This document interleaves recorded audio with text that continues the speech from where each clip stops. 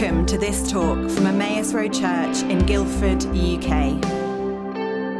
Thank you for joining us on the journey, wherever you are in the world. You can find out more about who we are and what we're up to at emmausroad.com. You've just been hearing about 24/7, and Adam's one of the leaders of 24/7, and he and Hannah two of the leaders as well of Emmaus. They're just phenomenal. They head up our evening service with a team, which is why you don't see them so much here, and are just great Bible teachers and people who really live what they're about. The thing I particularly like about Adam, other than he's quite good at football, is that, a couple of years ago we were saying, we need to bring in some younger leaders. And we went around asking, amongst lots of the sort of, 18 to 25s, who inputs into your life, who challenges you, who speaks to you. And it sort of became a stuck record. Everyone's like, we talked to Adam or Hannah. And we began to realize all roads lead to these guys. They're quietly just doing this stuff, making disciples. And so we just love these guys dearly. So let's open our hearts. Adam, Heather. Thanks, Pete. Well, good morning. Good morning. I'm just going to pray, and then we're going to kick off. Lord Jesus, God, we thank you for your word.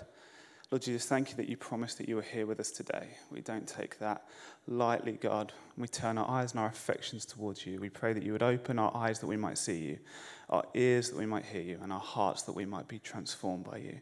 Because we know that when we see you, Jesus, we'll never be the same. Amen. Amen. Okay, well, you may have guessed from this very large word behind me that we're going to be carrying on our ambition series today. And so far, we've looked at some different things. We've looked at gospel ambition. We've looked at the missional ambition. What does it mean to go to Macedonia, to go to places and bring the good news of the kingdom? We've looked at a holy ambition. What does it like to live a life of holiness and righteousness? But today, I want to kind of take maybe a step back from those examples. And I want to ask maybe the more holistic question of, that makes sense if your dream is maybe to go to Macedonia, or your dream is to share the gospel, or, of course, holiness. But what about just the everyday dreams that you have? Those things that you feel like God has given you that maybe don't fit naturally into gospel or mission or whatever. What does it mean to have a heart posture that approaches an ambitious life but does it for the goodness of God? When we think about ambition and whether or not we call it destiny or dreams or calling or whatever we call it, what does it mean to have a selfish ambition? What does it mean to have a sanctified ambition? Because you see, we live in a world that promotes fame and platform, popularity in youth. What we say is the bigger you can be and the younger you can get there, the better you are at life, right? We celebrate the footballer who's 16 years old, can't drink alcohol, but he can play in front of hundreds of thousands of people. Wow, he's really made it. Or we talk about, the pop star who's young, gone multi-platinum already. We celebrate these things. But when the world values success, the Bible values service. I wonder if you would turn in your Bibles with me to Philippians 2. We're going to be reading from verse 6.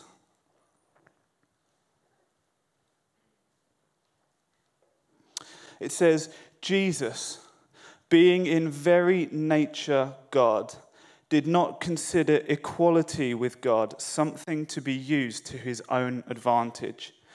Rather, he made himself nothing by taking on the very nature of a servant, being made in human likeness.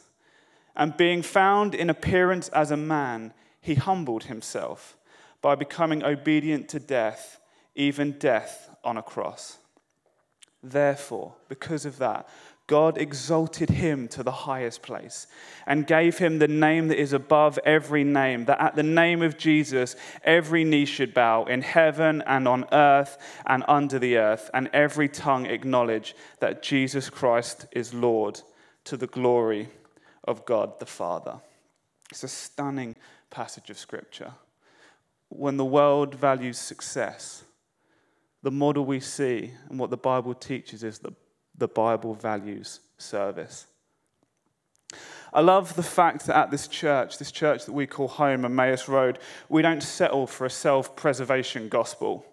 We teach and we believe and we strive and we adventure in the knowledge that Jesus said the kingdom is coming and that it's expanding, and even the very gates of Hades would not prevail against it.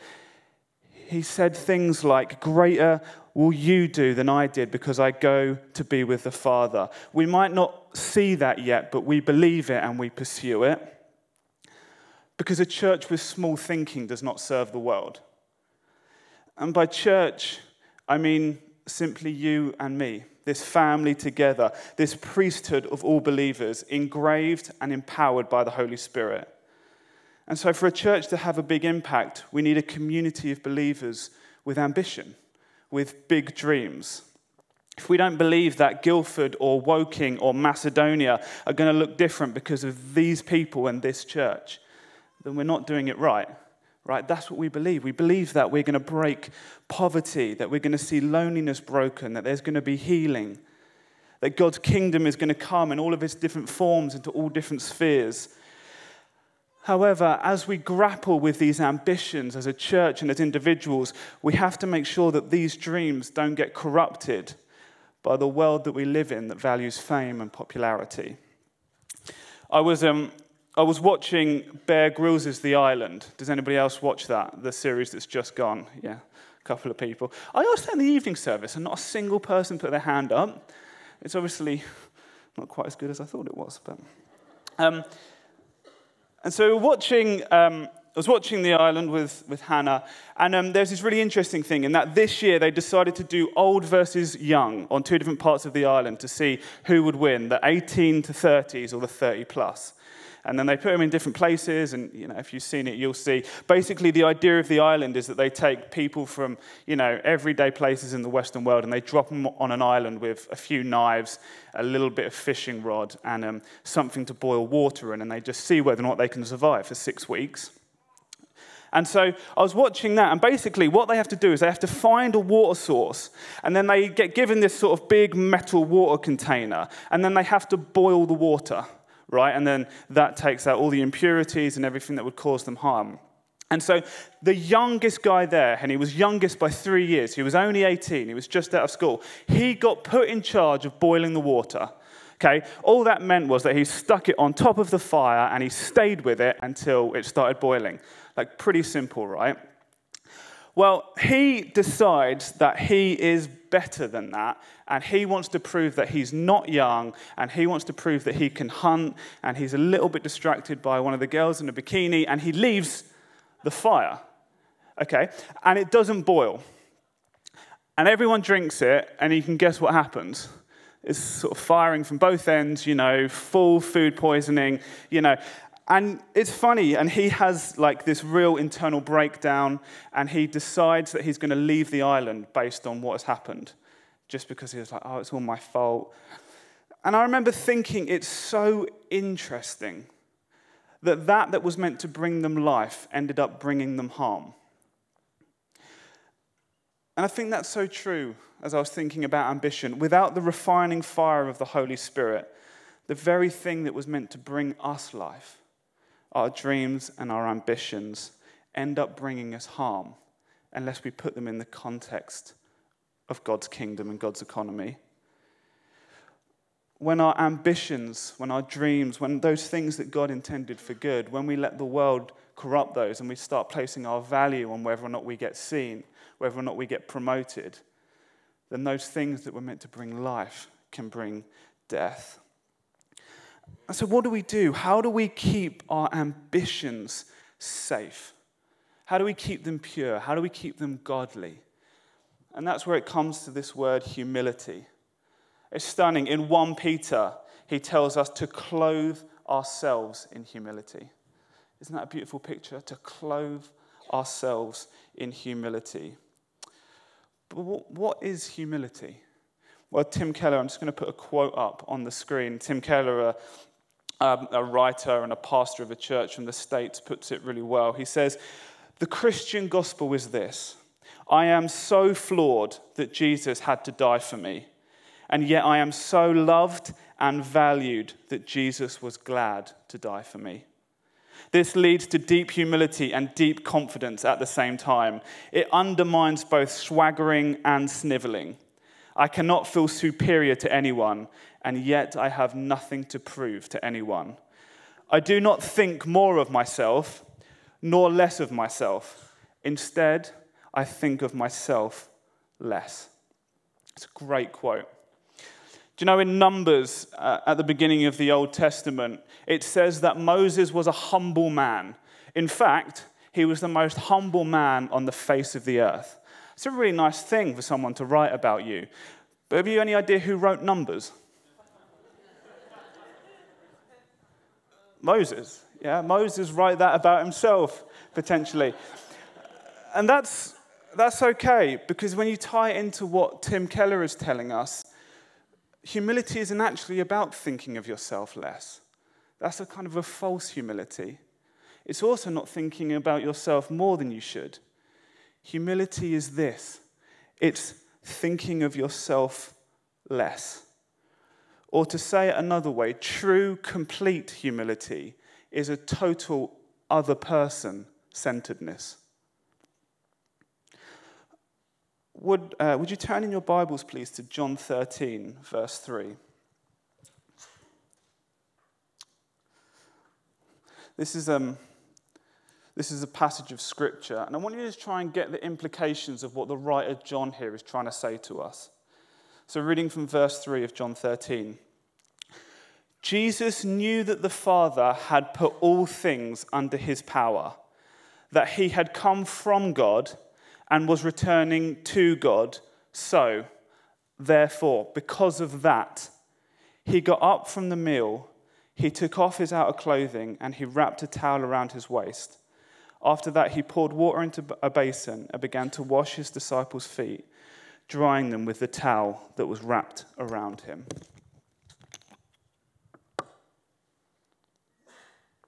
Okay. I find this verse staggering. What is John trying to say?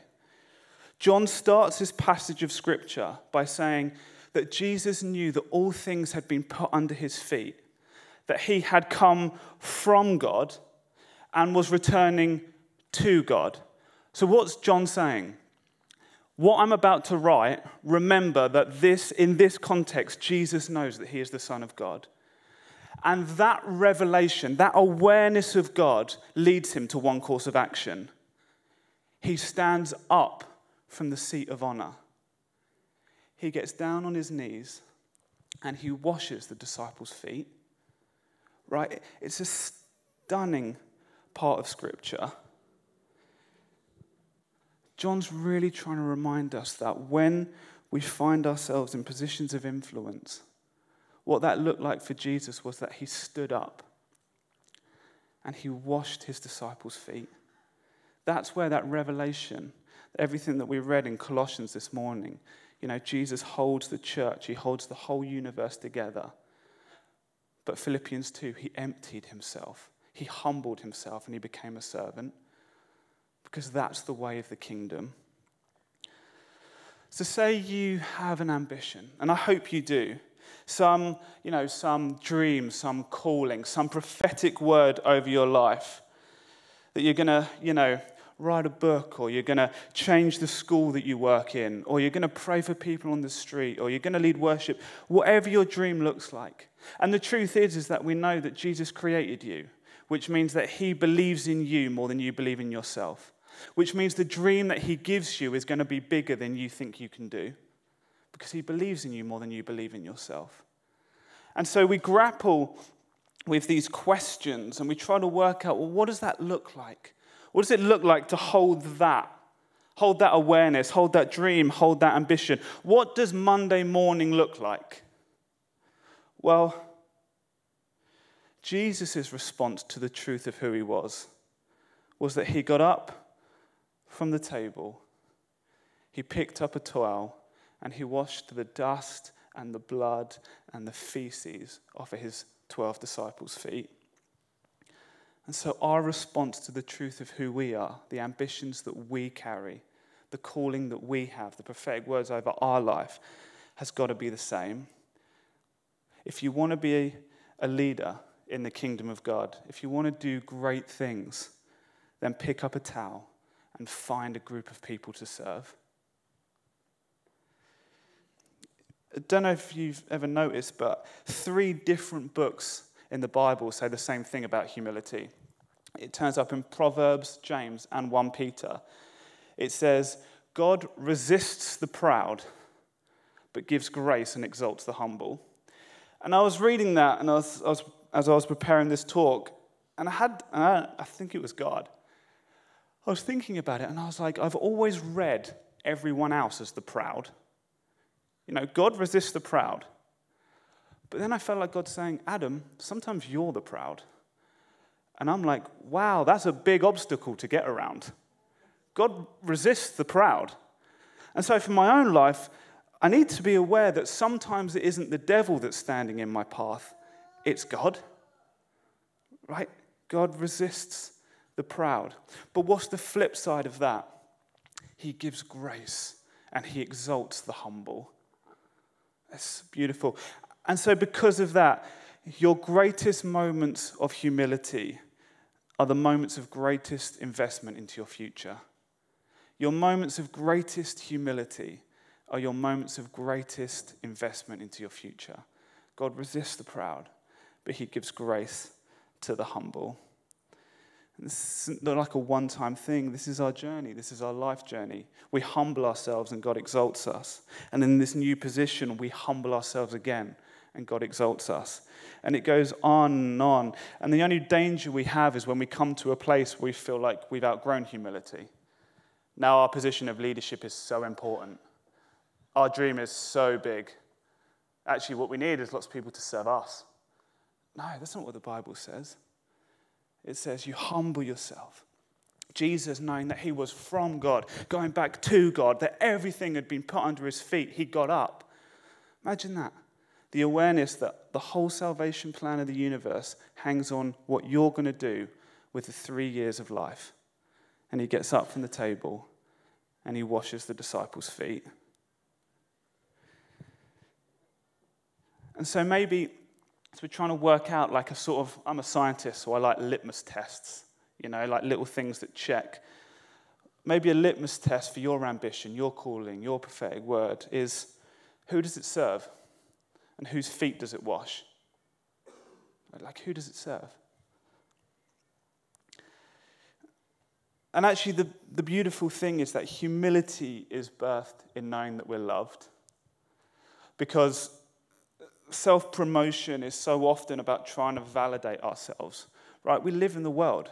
We need to not be naive about that. We live in a world where they constantly are communicating that your value, your worth, who you are, how well you've done with life is how many people can look at you and think, wow. But that's not the kingdom. Actually, once we know that we're loved far beyond, so infinitely more than what we ever achieve, suddenly we're set free of self-promotion. Suddenly we're set free of striving. We're free to pursue big dreams, knowing that it's actually humility is birthed out of the fact that we are loved and God is looking after us. The Bible is full of people who changed the course of nations. They subverted empires and defeated evil. Abraham, Moses, Ruth, Joseph, Esther, David, Samuel. It is not a list of people who played it safe. But if you notice, their life never went A, B, C. Most of the time it jumped around. It was sort of like A, G, X, back to A. Their life never had this clear path. It always moved all over the place. Take Joseph, for example. He's given this dream of leading, but we know that his brothers already hated him because his dad showed such intense favoritism. And this bred an arrogance in Joseph that he insisted in telling them all about numerous dreams that he had, that they were going to bow down to him. He had no idea how to handle what God had given him. And so for his journey, it was the prison before the palace that was the process that prepared him. It was the prison before the palace that was the process that prepared him. You know, if I'm honest, I spend quite a lot of the time worrying that God doesn't really have enough kingdom to go around. You know, I think that if I'm honest, God acts on like a first come, first serve kind of basis. If I can hit all the targets, if I can hear his voice clearly, if I can step out in confidence, if I can read the right books and upskill enough, then maybe he'll use me. What if there's not enough kingdom to go around? But then we hear 3,000 refugees a day. Right, there is plenty to do for everyone. And so the question is never, how much of the kingdom did God have to offer? The question is never, how much of the kingdom does God have to offer? But how much is my character able to hold? This whole series has been about ambition. And God isn't scared of big dreams. You know, I like the 24/7 promo video for The Gathering where Pete talks and he says, you know there must be more than this. You know, you're called to make a change. Like, I love that. And that's what The Gathering is going to be about. It's going to be about making a change using God's upside-down kingdom. And God isn't scared of those big dreams. He's not scared of ambition, which is why we're doing a series called Ambition. But he also is not a puppet master. He listens to the cry of your heart. And if he says that if you say that you want to do something, then he says, great, there's plenty to do. Let's get to work. And then he begins a process that refines your character, that you might be able to stand in that dream that he has placed before you. And the nice thing is, it's not just an ABC. For me, it's a little bit like GPS. You ever done that thing with GPS where there's like a path and then you go this way and it's like recalculating. Right, that's what God is like. He's got plenty of ways to get you to where he wants to go. It's not like a boom, boom, boom, boom. But he is committed to a process that prepares you for the palace. Right, that's what God is about. Did you know I found out, it's the science thing again, a dam, however wide a dam is, it has to be at least that deep to be able to hold back the water. So say a dam is a mile wide. It has to be dug a mile deep into the ground. Like, so just picture that. Picture trying to dig a mile deep into a dam, into the ground to prepare a dam. And to me, that so often is like what you see is such a small proportion of actually what is there. God will only expand your influence to the level that your character can handle. And developing God-like character is like digging. It's hard work because it is so different to the values of the world that we live in. You know, the Bible says, consider it joy when you encounter trials, because trials prepare your character. Consider it joy. I mean, when's the last time you rejoiced that life became really hard? When's the last time you said, oh, thank you, Jesus, that this day was so difficult because I know that you're preparing me for that dream that you placed in my heart? Right, that's the kingdom. He's digging because he knows that however wide you're going to be, you have to be that deep. C.S. Lewis said, the author of The Lion, the Witch, and the Wardrobe, a great apologist of the last kind of recent times, said, hardships often prepare ordinary people for an extraordinary destiny.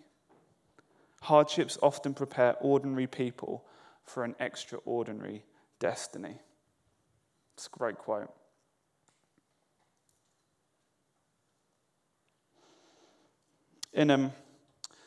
Just after that part in John 13, we find John 15. And a few years ago, here at Emmaus, we did a whole series looking at John 15, and that's the part where Jesus talks about being the vine dresser.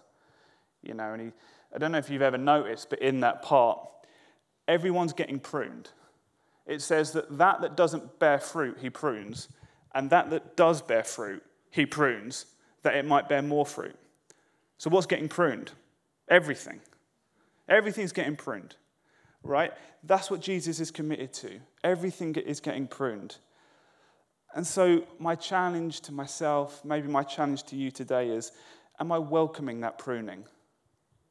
Am I kind of submitting to the shears? Is my vision for my life so big and my heart to serve people so great that my prayer becomes, God, would you help me to be a man of humility? Would you help me to be a man of character that I might be able to walk the path set before me? Lord, would you prune me, because I know that I'm not going to be able to do this by myself. I know my character is not going to hold this up. Thank you, God, that you're committed to pruning me.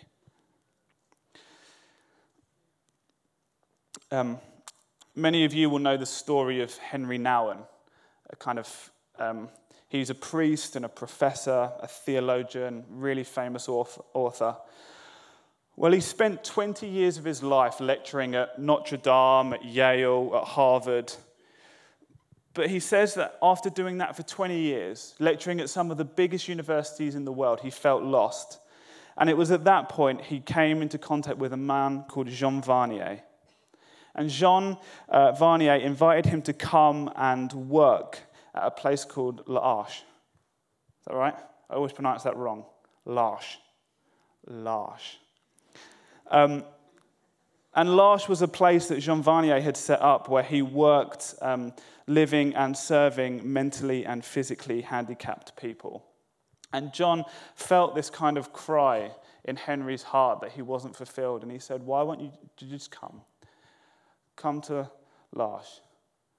And so Henry went there, and he enjoyed it so much. He felt so fulfilled serving in hiddenness at L'Arche that he decided to stay there, and he lived there and he worked.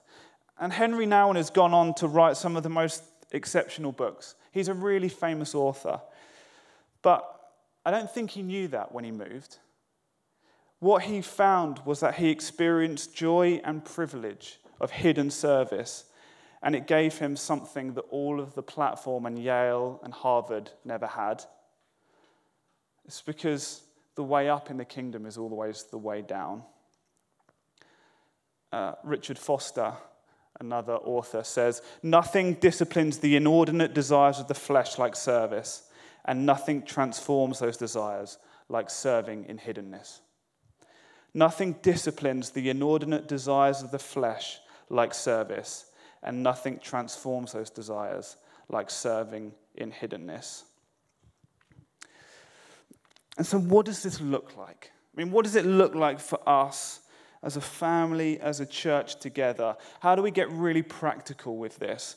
Well, I just want to show you one verse in 3 different translations, because I really like this. And to me, this is what humility looks like in action. This is what the day-to-day kind of stuff. And this is in Romans 12.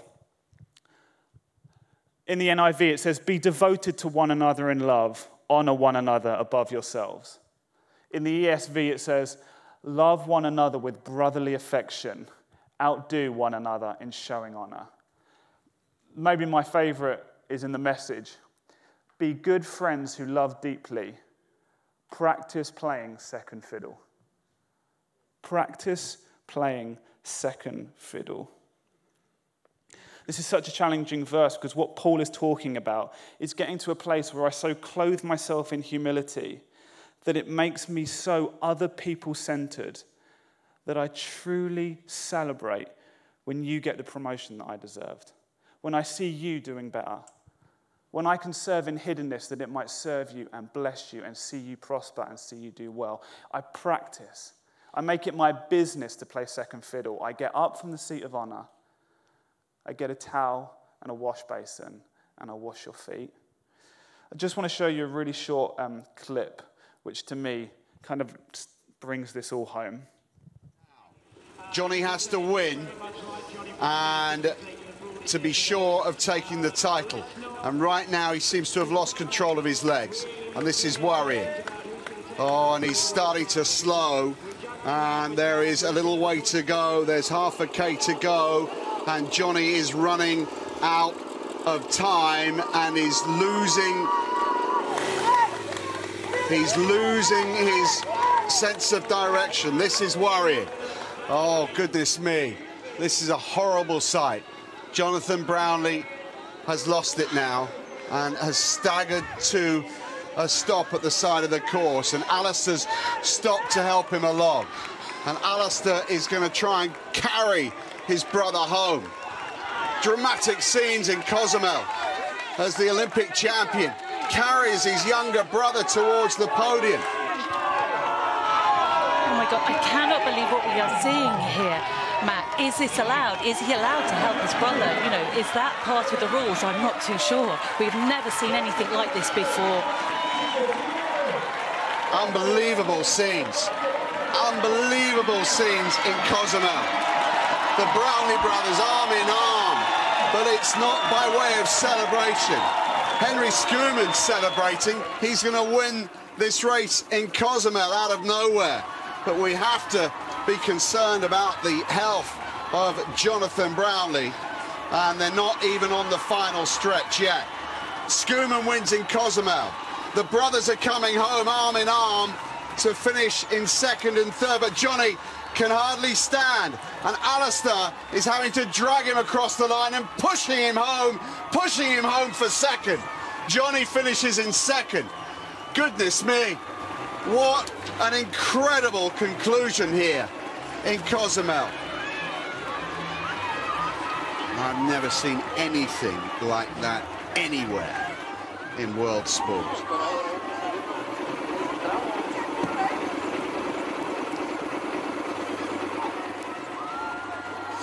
Worrying scenes all round. Isn't that stunning? The Brownlee brothers, two famous athletes. I don't know if you noticed, but as he comes around the corner, as Alistair comes around the corner, he doesn't stop and wonder. You know, there isn't a moment when he thinks, "Oh, what do I do?" It's just this sort of like, this reflex of love is so great that he just instantly grabs him and he runs with him and he takes him by the arm and he pushes him over the finish line first. I don't know if you caught it, but the commentator has this great line. She says, "Is he allowed to do this? Is this against the rules?" And in a dog-eat-dog world, every man for himself, your life is the sum of the victories you win and the times that you come first, then no, this is totally against the rules. It subverts and it breaks and it confounds the world, right? It is totally against the rules. But in a community of brotherly love, with people who don't just practice, but prioritize and celebrate playing second fiddle, then this reflex is what life looks like. This reflex of life. We don't just carry them to the finish line, but when we get there, we push them over ahead of us. And so my challenge to me is, will the record books of the earth talk about all the races I won? Or will the scrolls of heaven talk about all the times I pushed someone over the line ahead of me? Right? Will the books of the earth talk about all the times that I won the race? Or will the scrolls of heaven record all the times that I pushed someone ahead of me? The principles of the gospel are so simple. Resurrection power sits on the other side of death. If you're willing to die to pride and fame, platform, promotion, it's amazing what will be reborn in and through your life. Would we not be a people who just settle for coming first? Would we take up that invitation of the gospel to have a character so big, so great, and ambition so big to change the world that we stand up from the table, we get water, we pick up a towel, and we find a group of people to wash their feet? Would you join me in praying?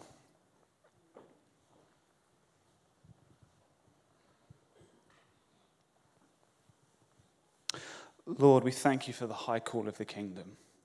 Lord Jesus, thank you that your gospel is upside down. Thank you that it confounds the wise. Lord, thank you that it looks so different. And so, Lord Jesus, for myself, this church family, Lord, you help us to be a people who practice playing second fiddle. Lord, we love you. Lord, we thank you for the resurrection power that sits as we're willing to die to ourselves. So we ask that you'd help us. Would you teach us? Would you give us the confidence to know that we are loved far beyond, far greater than anything that we achieve? Lord, that our security and our identity is safe in you, and that sets us free to join you and partner with you in serving the world. And we love you, Jesus. Amen.